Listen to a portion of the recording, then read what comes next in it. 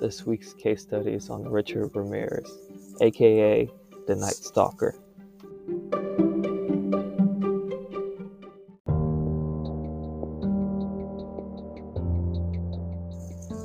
Richard Ramirez was an American serial killer. He spent about a year raping and torturing 25 victims and had killed 13. All of his crimes were in California, either in Los Angeles or San Francisco.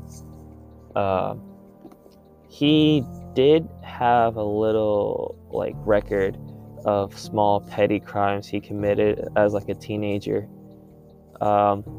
It's believed that he only started committing crimes because of his cousin. He was influenced by him, by all the stories he was told as a young boy about his cousin being in the Vietnam War and what they did to people. And apparently he even was shown pictures by his cousin. And the first instance of involvement of a crime Richard was in was when he was involved in the murder of his cousin's wife. His cousin killed his wife, and because Richard didn't do anything, he was only 13 at the time, he was considered involved in the murder.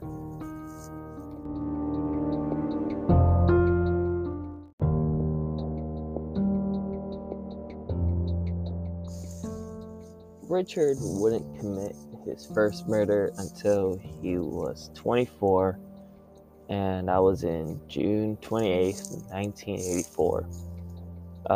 He killed a woman, I believe she was only in her 70s, and he wouldn't kill again until 9 months later, where he attacked 3 people, only killed 2, and then 10 days later, killed another 2 people. One of them, he gouged out their eyes. It's terrible to think about. But that basically started his little frenzy of kills. He would go break into people's homes and would sexually assault the woman and kill them, and the men too. And that, because of those crimes, that's why he was given the name the Night Stalker by the authorities.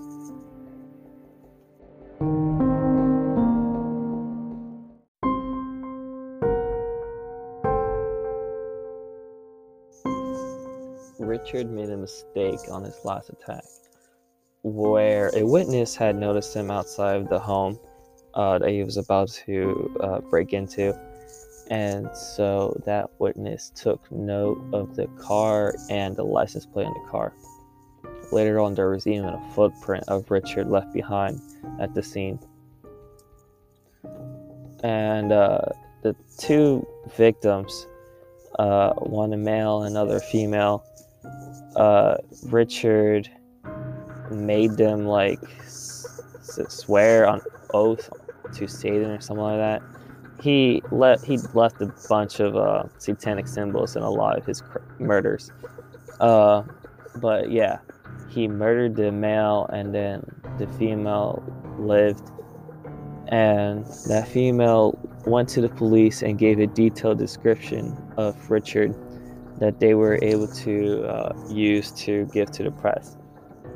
But also, because that one witness took notice of the car was later found abandoned, and the car had a bunch of fingerprints left behind, enough fingerprints to make a match. And so the police were finally able to link Richard to his old criminal record, and then they gave one of the mugshot photos to the press, and they released it on TV, on the newspapers, and a group of people had actually noticed him in public, and so they were a little angry mob. This was in August of 1985. A little angry mob that badly beat him up and then the cops had to intervene and then make the arrest.